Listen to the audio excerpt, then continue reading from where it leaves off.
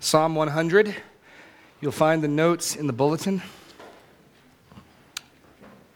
Psalm 100, a very familiar psalm. I know at least 3 songs based on the lyrics of this short 5-verse psalm. And yet I trust there is much good and rich food here for us to learn from today. A psalm of giving thanks. I was trying to come up with a title for the message this morning. I just went with the inspired title of Psalm 100. I didn't flatter myself that I could improve upon it. And it is a truly wonderful and remarkable psalm. Let's have a word of prayer and we will read the text. Lord God, we are your people and we would hear from you today. We would hear you speak through your word by your Spirit to our hearts. So Lord, give the increase. Give us understanding. Conform us to your image. In Jesus' name, amen. Let's read, and I like this new tradition. Let's stand and read the 100th Psalm. Israel would stand at the reading of God's word, and sometimes in the hot sun, it would be the entire book of Deuteronomy. So you guys have got it easy today with a mere 5 verses. The 100th Psalm, a psalm for giving thanks. Make a joyful noise to the Lord, all the earth. Serve the Lord with gladness. Come into his presence with singing. Know that the Lord, he is God. It is he who made us, and we are his. We are his people and the sheep of his pasture. Enter his gates with thanksgiving and his courts with praise. Give thanks to him. Bless his name. For the Lord is good. His steadfast love endures forever, and his faithfulness to all generations. Please be seated. A short psalm, a familiar psalm, and yet packed in these 5 verses are 7 commands for thankful worship. The title of the psalm is unique. There are no other psalms titled a song of giving thanks, and that word for giving of thanks, which also occurs in verse 4, between that and Psalm 95, that's the only occurrence of that noun for thanksgiving, that specific word in the Bible. In fact, there are a lot of similarities between this psalm and last week's psalm of Psalm 95. Both open out with a call to a joyful shout. Both involve that word for thanksgiving, and both use the imagery of us being the Lord's sheep. In fact, the similarities were so great that when Pastor Daniel was looking at it, he lamented. He said to me, "Jeremy, I preached your message last week." No, you didn't, Daniel. No, you didn't. There is a lot of similarity, but there is difference. There is difference. So we're going to look at this. The 7 blanks on your outline correspond to the 7 commands in this psalm. 7 imperative verbs, 7 instructions for the giving of thanks. This is not the instructions for all worship. There's no confession. There's no making of requests. There are other elements, but this is an instruction for the giving of thanks. There was a thank offering that the Israelites could give. And so whether this corresponded to that or a particular festival or just some sort of joyful occurrence, this is how the Lord would have us rejoice in him. And as it comes at the end of a series of psalms on God's kingship, it sort of summarizes and brings to fruition how we should respond to knowing who God is. And so we're going to dive in with these 7 commands, looking at it in 4 points. First, worship the Lord with joy and gladness, verses 1 and 2. Make a joyful noise to the Lord, all the earth. Serve the Lord with gladness. Come into his presence with singing. And your first blank there is shout to the Lord with joy, all the earth. Shout to the Lord with joy, all the earth. Some of your translations will say, make a joyful noise. We should encourage the tone deaf among us that the Lord is not looking for in-key singing, but for joyful singing and joyful noise. This is the word used for a triumphal shout of victory or a king's subjects rallying round him. And it is a call to worship. Our worship services begin with a call to worship. The first song that we sing before the announcements are given is the call to worship. And as the Israelites would approach the temple, there were psalms of ascent, psalms of preparation for worshiping God. And this opening line serves as this invitation. Yell, shout joyfully to the Lord. And I want you to notice both who they're shouting to and who is invited to shout. Now, there's a couple names for God that'll appear in your Bible, but when the Lord appears in all capital letters, that is what the translators pretty much across the board in all translations have chosen to designate Yahweh, God's special covenant name. Distinguish Elohim or El can be any God. And the Lord is God, we'll see in verse 3. But here, it's a shout to this special Jewish Israeli God, the God of all things, but the one who revealed himself to Abraham, the burning bush. I am who I am, that God. Shout to him. And who's invited? Not just Israel, not just God's people, but all the earth, all creation. This envisions a universal, worldwide acclamation. In fact, next week we'll see in Psalm 103, we're going to see the same thing develop even further. In some senses, you could view this as an invitation, a missionary call. All those in the world, all those who are out there are invited to come without restriction if they will follow the rest of this outline. The Lord invites all to worship him. The Lord invites all to rejoice in him. The Lord is a savior to all those who would turn to him. And so this opening line, this call to worship, invites the whole earth to come and worship the Lord. Secondly, the second command given, serve the Lord with gladness. And the word for serve can mean to be a slave, to be a servant, but in this context, it's the notion of worshiping in service. If you remember when Pharaoh was called upon by Moses to release the people of Israel, Moses' reason given was so that the people could go out into the wilderness and serve the Lord with sacrifices. It's one of the reasons why we call this a worship service. You ever think about that? This is a worship service. The act of worship is a way of serving God.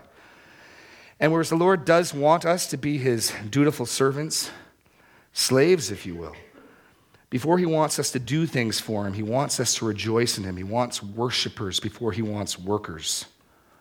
The Lord seeks our hearts before he seeks the work of our hands.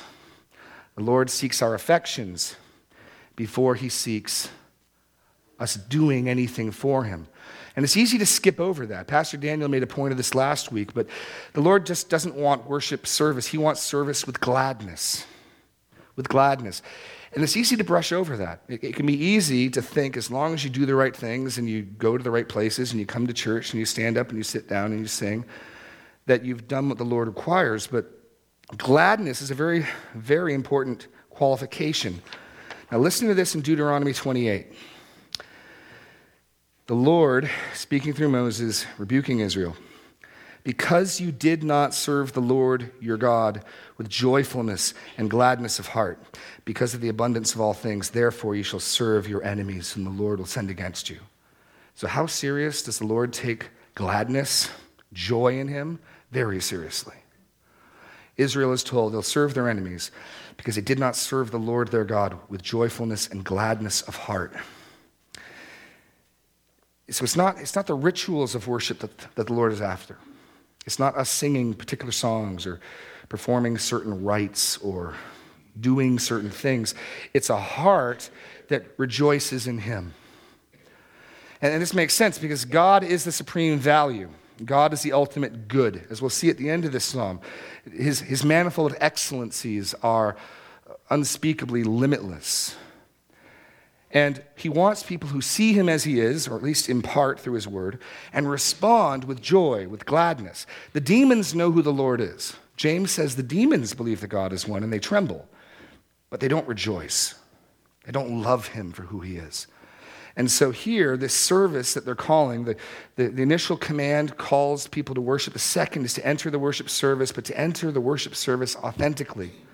You think of the conversation between Jesus and the Samaritan woman over which mountain was to be the worship of God.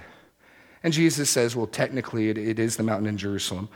But the Father is seeking those who worship him in spirit and truth. Pretty soon, the place of worship isn't going to matter anymore. And what the Lord is after, and he's always been after, is a heart of worship.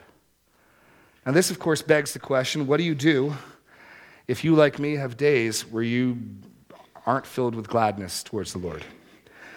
And again, Pastor Daniel helpfully pointed us back to Psalm 90, Verse 14, satisfy us in the morning with your steadfast love, that we may rejoice and be glad all our days. Gladness in God is not something you can well up within you. You cannot make yourself love what you do not love. You cannot make yourself cherish what you do not cherish. And even that gladness is the evidence of a work of God in our hearts. And so if you're here today and you hear these commands for joy and gladness, and it just sort of sounds like trite phrases, I plead with you, call upon the Lord to work on your heart. You can't make yourself love what you don't love, but you can call on God to do that. You can call on God to change my heart. Unite my heart to fear your name. Create me a clean heart. Lord, give me a joy in you. You can do that. Because the service the Lord seeks is useless if it's done apart from a heart that is glad in him. It's useless. And if we skip over that, we become Pharisees. We become people who just do the right things and go through the right motions and go to the right service and sing the right songs. And the Pharisees did all of that. So the Lord is seeking us to serve him with gladness. And then, thirdly, to come into his presence with singing. To come, to enter. And this should be wonderful. This God who when Israel came before him at Sinai, shook the mountain, and they were terrified. And they said, we're not going anywhere near that mountain, Moses. You go talk to him for us. This God says, come into his presence. But again, there's a qualifier. It's not just any old way that we come on in, sort of waltzing on in. We come in to his presence with singing. And again, song is a significant part of our faith. I've talked to people who are so into the word and the text and theology that they have little time for singing. Singing seems kind of unimportant. We won't be studying the Bible in heaven, but we will be singing. And in two parallel passages in the New Testament, Ephesians 5:18 and Colossians 3:16, I want you to listen to this. To the consequence, first of being filled with the Spirit, and then the consequence of being filled with the Word. Ephesians 5:18-20. Do not be drunk with wine, for that is debauchery, but be filled with the Spirit, addressing one another in psalms and hymns and spiritual songs, singing and making melody to the Lord with your heart, giving thanks always and for everything to God the Father in the name of our Lord Jesus Christ. You know, there's a lot of opinions today of what it means to be Spirit-filled, and in a few weeks we'll address some of the misconceptions or address some of those issues, but I'll tell you first and foremost, you show me someone who is constantly singing to God, I'll show you someone who's Spirit-filled. You show me someone who doesn't enjoy singing to the Lord, I'll show you someone who's not Spirit-filled. It's right there in Ephesians 5. Be filled with the Spirit, addressing one another in psalms and hymns and spiritual songs, singing and making melody to the Lord with your heart. That is the consequence, that is the outflow of a Spirit-filled life. First and foremost, you don't need to look to signs and wonders, just look to song. Or we can take it in Colossians 3:16. What's an evidence that the Word of God is richly dwelling in you? Well, listen. Let the word of Christ dwell in you richly, teaching and admonishing one another in all wisdom, singing psalms and hymns and spiritual songs with thankfulness in your hearts to God. Do you notice that conglomeration? Psalms and hymns and spiritual songs with thankfulness. Might as well just say Psalm 100. Again, you show me someone who is constantly, the overflow of their mouth is song and praise to God. I'll show you someone in whom the word of God dwells richly. You show me someone who doesn't enjoy singing, who doesn't enjoy this, I'll show you someone in whom the word of God is not dwelling richly. Song is important, joyful song. And again, this gets back to the heart. This should come out authentically as the overflow of the heart. If you're here today and again, you don't enjoy singing particularly much, the solution isn't to grit your teeth and do it. The solution is to call on God for a change of heart whereby the praise of the Lord overflows naturally. I mean, I think we all get this. I got some friends who are fans of the Red Sox. I'm a fan of the Red Sox. Up until apparently last night, they've been doing relatively well.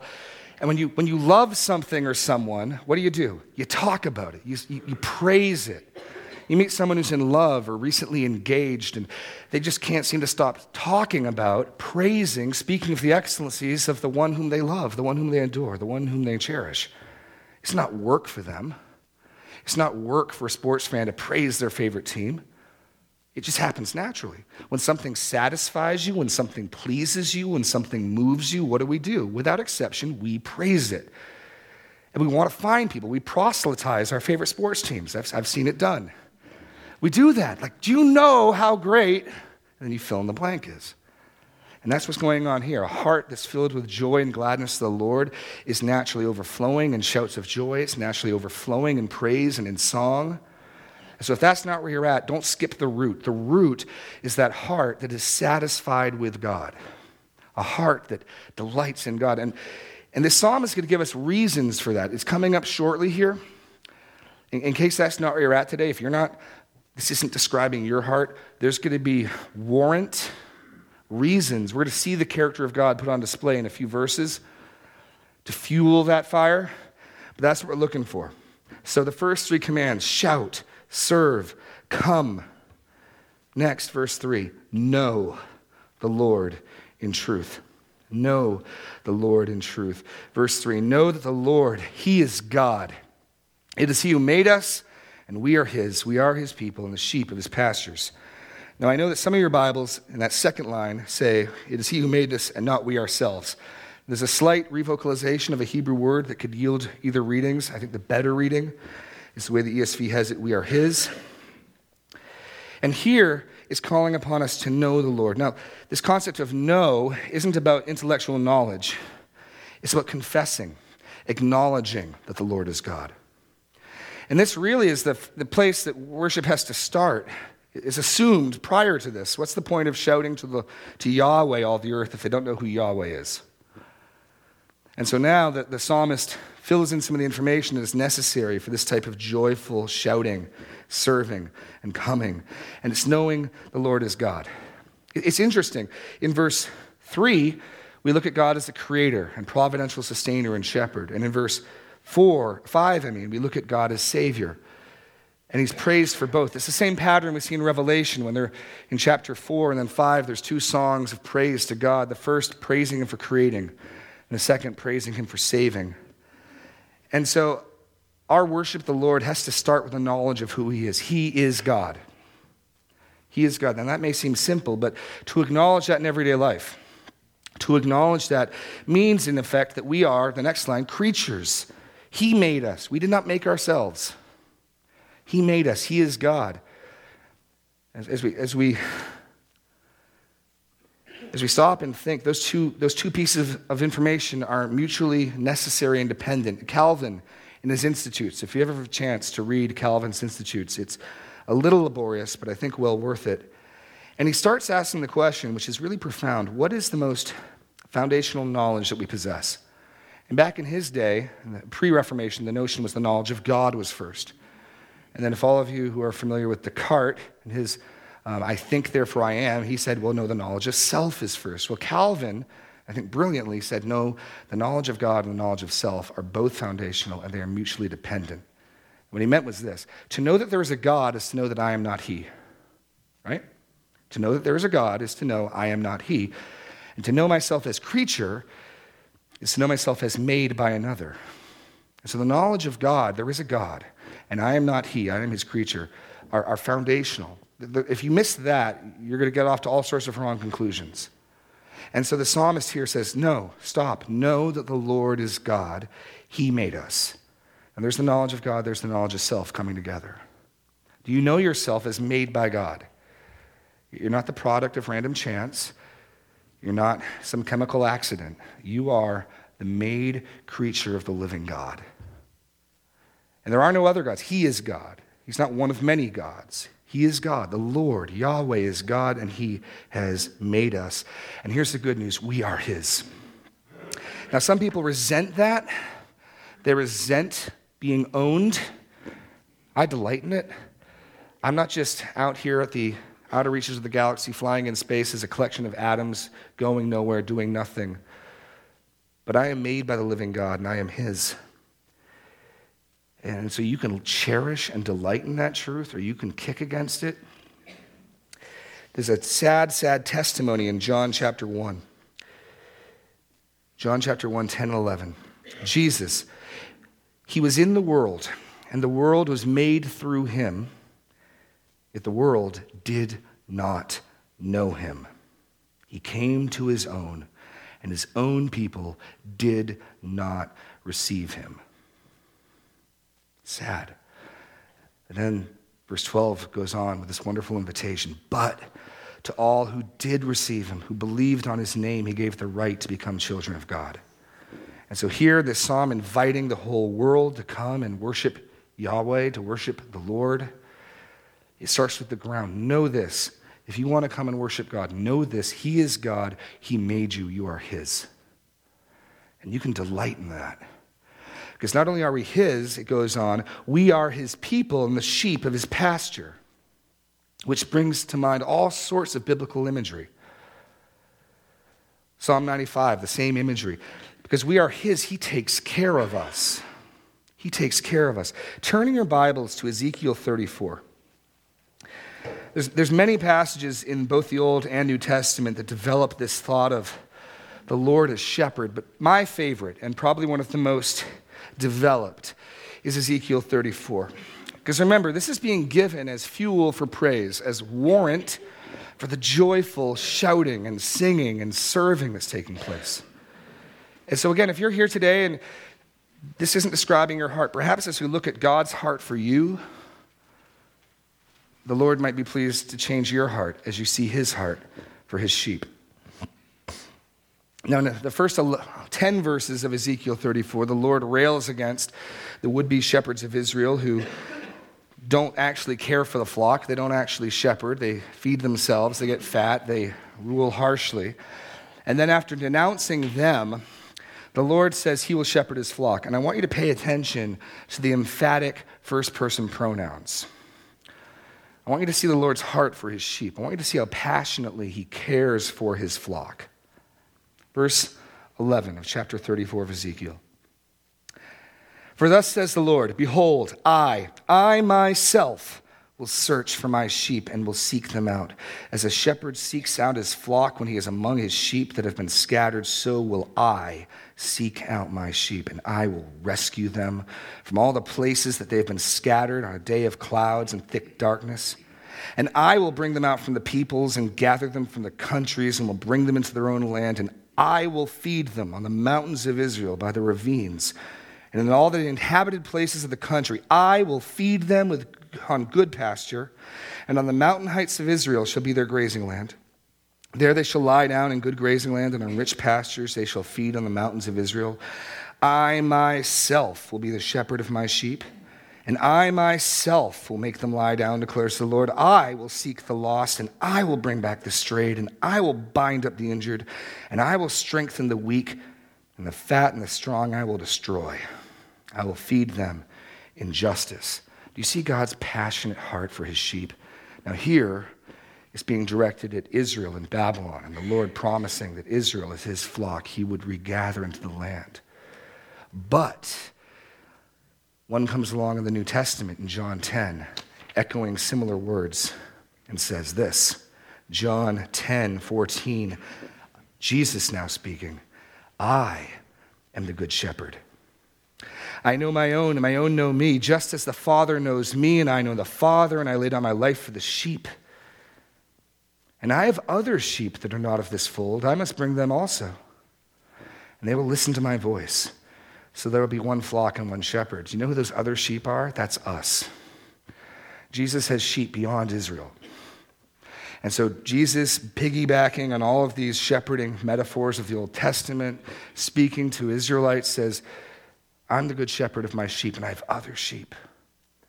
And so God's heart for his sheep that we see in Ezekiel is God's heart for us here today. He is passionately concerned to care for us, to bind up the weak, to heal the sick, to mend the injured, to seek the lost.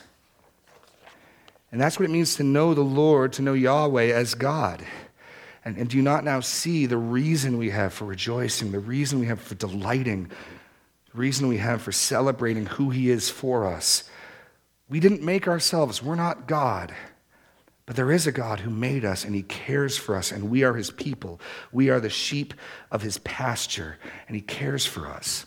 Praise the Lord. Serve him with gladness. And after this invitation to know the Lord. And this explanation of who he is for us, the psalm moves on now to a second invitation to worship, verse 4. Enter his gates with thanksgiving and his courts with praise. Give thanks to him, bless his name. And here we get the final three commands. The first, enter with thanksgiving and praise. Enter his gates with thanksgiving and his courts with praise. And now we're definitely moving into this notion of corporate worship. Now these courts and gates speak of the temple in Jerusalem. They're not metaphorical, they're real. And so as the Israelites would approach and go through the walls and enter into the outer court, the court of the Gentiles, the court of the women and the children, they'd be approaching God. And again, notice how they're to approach: with thanksgiving, with praise. Everyone is invited to come who will come rejoicing. Everyone is invited to come who will come in the right knowledge of who God is. If you know Yahweh, if you know who he is, and you delight in who he is to you, you are welcome to come. But those who are not passionate, those who don't care, those who may know truth but like the demons hate it, they are not invited. But anyone here who would come gladly, thankfully, is welcome to come. And now we get the first mention of this thanks and thanksgiving, which the psalm is titled, the giving of thanks. Praising God, recognizing what he has done for us, who he is for us. So we enter with thanksgiving and praise, which gives way then to the next command, to give thanks to him.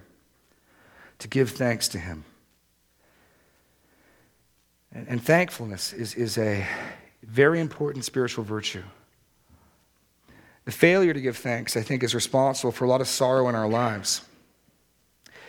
Because when we are not thankful, we are not looking at who God is or what he has done for us. Generally, when we're not thankful, we're looking at what we lack, what we want, what we don't have. What was one of the primary sins of Israel in the wilderness? Thanklessness, grumbling. God parts the Red Sea. Oh, we're out of water. We should have gone back to Egypt. God provides manna. We're tired of manna. We want quail. Thanklessness is the reason why they tested the Lord, and why, as we learned last week, they did not enter his rest.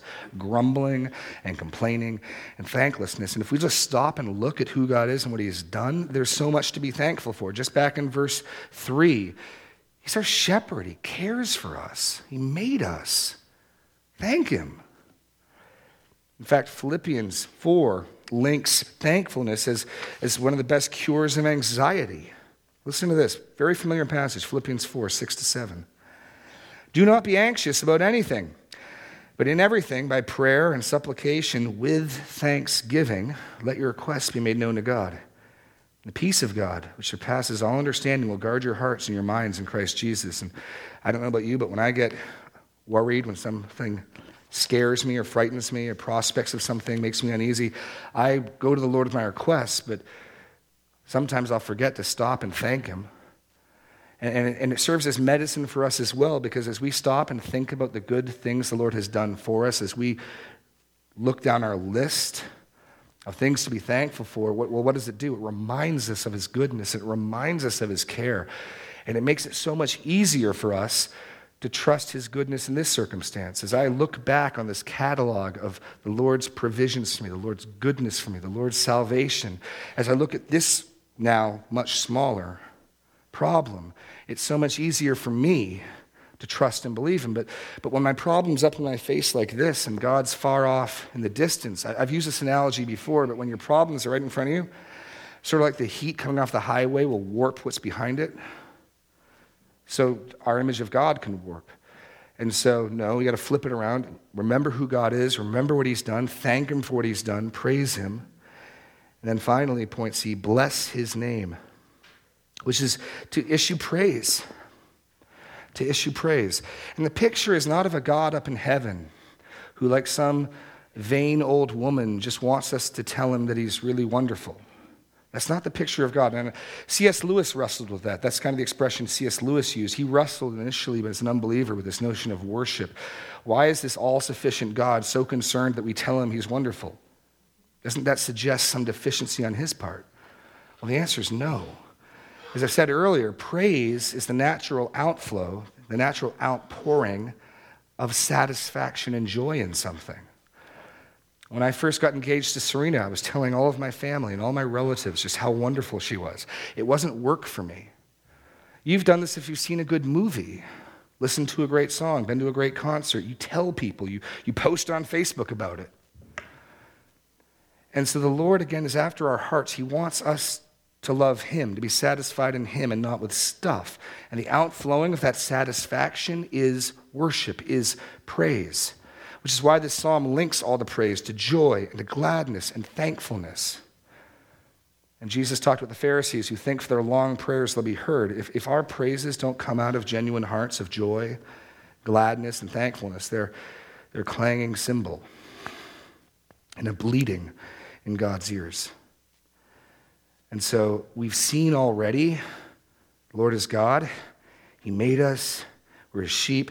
But now, adding more and final fuel to this fire of worship, in point 4, we get reasons for our joyous, thankful worship. The psalm doesn't call us to something that it doesn't give us grounds to do. It doesn't just call us to worship the Lord, but already, as we've seen, the psalmist has given us reasons for worship. But now we take a good look at the ultimate reason. For those of you who are in our Tough Men class, you'll notice the significance of verse 5 starting with 4, which means that what follows is a ground, is a reason, is a support. Why do what has come before? Why shout? Why serve? Why come? Why know? Why enter? Why give thanks? Why bless? For the Lord is good. His steadfast love endures forever, his faithfulness to all generations. Now turn in your Bibles to Exodus 33.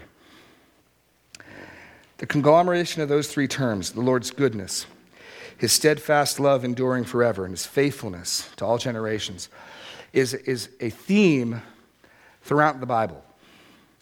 But where it begins, its origin, its first showing up, is in Exodus 33 and 34. And as you turn there, I'll set the context a little. Israel has come to Sinai to enter into a covenant with the living God.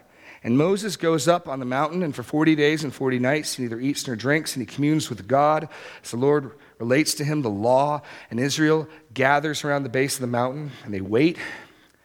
But after some time, the people say to Moses' brother Aaron, "We don't know what's become of Moses. Make for us gods to serve." And if you think we wouldn't do the same thing, you are mistaken. And Aaron does. He makes a golden calf. And the Lord burns with anger, and he tells Moses that he will destroy Israel and start over with him. And Moses, in 22 and 23, intercedes for Israel. And something amazing happens. The Lord relents. And we learn something new, at least new if you've started in Genesis up to here. What we've learned about the Lord that is new is this Lord who is holy and who is righteous. He is a God who listens to righteous intercession. We got a hint of it when Abraham interceded for Sodom and Gomorrah, but however, that intercession failed. Here, Moses intercedes for the people and the Lord relents. This, by the way, setting up Jesus Christ as our current intercessor, far more righteous, far more wonderful than Moses, far more effective in his intercession, but that's for another sermon. And after this relenting, Moses cries out to God to show him his glory. And in Exodus 33, verse 17, the Lord said to Moses, "This very thing that you have spoken I will do. For you have found favor in my sight, and I know you by name." Moses said, "Please show me your glory." And he said, "I will make all my goodness pass before you and proclaim the name of the Lord, and I will be gracious to whom I will be gracious, and will show mercy on whom I will show mercy." Now, keep your finger here because our next 2 points will also come out of this text. But so the ground the psalmist offers for why shout, serve, come, know, enter, give thanks, and bless, because the Lord is good. The Lord is good. Now we think of good, and I think we can think of it too low of a sense. That cheeseburger was good. When the Lord says he is good, when the text says he is good, it's talking about his goodness. The Lord is quantitatively good. What he does is good. He made the universe, and it was very good. And here, this goodness summarizes what's about to happen in 34 when it says, I'll make all my goodness pass before you in Exodus 33:19. What he's saying is, all my goodness is my name. And so all of his goodness is what's summed up in points B and C here. The Lord's goodness. But just stop and think, the Lord is good. He is many things. He is holy. He is just towards sin. He is wrathful. He is good. He's a good shepherd. He's a good God. He's a good creator. And so in Exodus 33, the Lord says he'll cause all of his goodness to pass before Moses. And then 34:5, it happens. The Lord descended in the cloud and stood with him there and proclaimed the name of the Lord. The Lord passed by before him and proclaimed. And this is, according to 33:18, all of his goodness.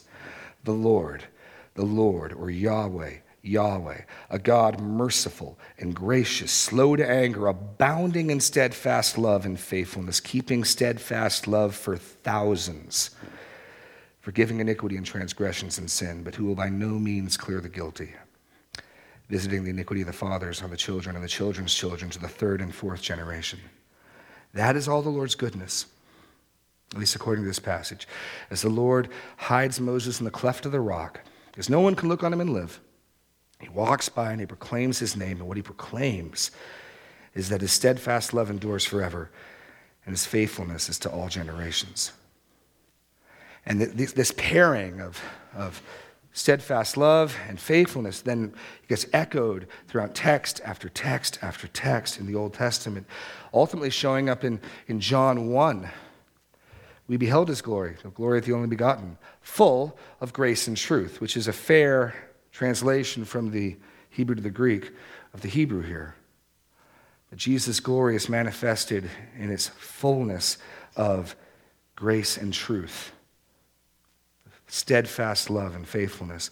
That word for steadfast love again is God's covenant and loyal love. Now, there's a sense in which we can speak of God loving the earth. He does. He loves the animals, he loves the birds, he loves the trees. But that's never used, this word, of his love for those things. This is covenant love. This is loyal love. This is marriage love, if you will. I'm commanded to love everyone here, but I'm commanded to love my wife in a special way. I've promised to love my wife in a special way. I've covenanted to love my wife in a special way. This is God's love of covenant. This is his gospel love, if you will. By the way, gospel, good news from the God who is good. And so this assumes God is Savior. This only has meaning to those who've tasted of his goodness and seen his gospel love. It's been hinted at earlier in his shepherding, but I want to make it explicitly clear here. The one who came and said he was the good shepherd, Jesus, died on a cross. The way that name of God gets resolved, I don't know if you saw the tension there in Exodus 34. I forgive iniquity, but I don't let innocent people go free. I don't know if you saw that tension in Exodus 34. Let's just look at that again. The Lord, a God merciful and gracious, slow to anger, abounding in steadfast love and faithfulness, keeping steadfast love for thousands, forgiving iniquity and transgressions and sin, but who will by no means clear the guilty. So how does that work? How can God say, without talking out of both sides of his mouth, I forgive sin, I don't let guilty people go free. I forgive sin, but I'll by no means clear the guilty. How does that work? And I think it's meant to make us sort of scratch our head when we read this. Then along comes Jesus, who says, I'm the good shepherd, and he lays down his life for the sheep. And on the cross, according to the Apostle Paul in Romans 3, God becomes both just and justifier. And what that means is this: God forgives sin. How does God forgive sin? His Son died for our sins. The Son died for our sins, so we might be forgiven.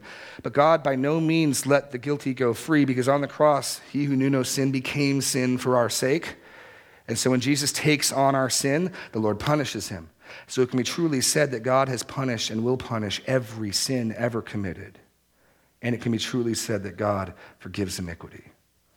And all of that is set up. You can't see it as clearly from Exodus 34, but when the cross comes, you can make sense of it looking back. This is God's goodness and his glory. This is why we should worship him. The psalmist goes to Exodus 34, Exodus 33 for the foundation of why we should worship and serve this God. And then pushing that forward into the New Testament, we see more clearly how it is. And so isn't there reason here to marvel and wonder? Reasons why, if you need them, for the Lord is good. His steadfast love endures forever. His gospel love endures forever. As long as there's time, as long as you're alive, his gospel love is on the table. His gospel can be received by faith. If you will turn to his son and trust him and commit yourself to him, you can know his gospel love, and it will never end. It will never cease. His steadfast love endures forever. In fact, it is so wonderful that the Apostle Paul in Romans 8 says this of it: I am sure that neither death, nor life, nor angels, nor rulers, nor things present, nor things to come, nor powers, nor height, nor depth, nor anything else in all creation will be able to separate us from the love of God in Christ Jesus our Lord. His steadfast love endures forever. Praise him. Thank him. Sing to him. And finally, his faithfulness endures to all generations. Not only is God's gospel love sure, but he remains true and faithful. His covenant will not break. His word will not prove void. Every jot and letter of his scripture will be fulfilled. His promises to us are true, even beyond the gospel itself. God is true. His character is true. He remains steadfast and sure and firm. This is the goodness of God. This is God's glory, and this is the reason we have to celebrate. If you're here today and these characteristics of God don't get you passionate and excited, if you're not feeling some joy, then I would plead with you to do some business with God, because something is wrong. To know this God, to know his gospel, to know his love, to know his faithfulness, to know his shepherding care and not respond with some amount of passion and joy, it's inconceivable. And so this psalm calls us to give thanks to God. It calls us to worship him. It calls us to serve him and shout to him and to come into his presence and to know him and to bless him and thank him. It's all built upon a foundation of who he is. Because of who he is. If you're not passionate about the living God, I would suggest you don't know him very well. But I would invite you to know him better. This psalm invites you to know him better. And so I think it's very fitting now as we close our service that we call the worship team up and we'll sing one more great Reformation hymn. Oh, for 1,000 tongues to sing my great Redeemer's praise. Well, we don't have 1,000 in here, but we'll make a dent. The hymnals are in the back if you need them.